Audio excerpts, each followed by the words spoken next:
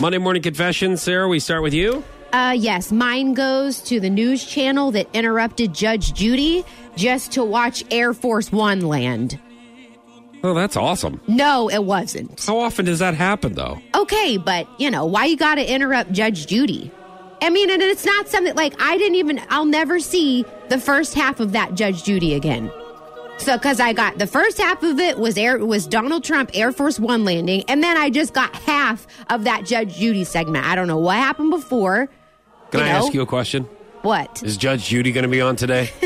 Yeah, but not that one. Is Judge Judy going to be on tomorrow? Case. I'd rather get none of the court case than half of it. It's an amazing thing when we have Google. Just Google it. I'm sure it's somewhere. I just feel like news should be prioritized, and Judge Judy comes before Air Force One. I don't know. I mean, when Air Force One doesn't really come through Springfield, it's kind of a big deal.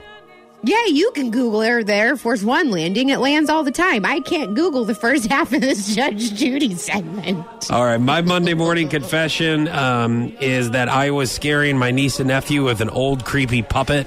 This was a puppet my dad actually had when he was a kid. And, man, puppets have really changed throughout the years.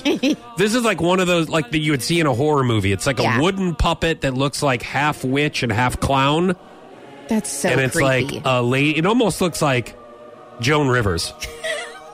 Kind of. And it's one of the, with a string, and you just, and you hold it. They are terrified of this thing. I found it. They were over at the house Friday night. Yeah. And I scared my niece, who is 5, and then my nephew, who is 8. And they do not like this puppet. They're like, Uncle Jay, we thought you destroyed that puppet. Because apparently I found it a couple years ago and brought it out, and they were terrified. I mean, they are terrified. I mean, it is. There's something about that puppet. And then I said, look, guys, I'm going to put him back in the drawer.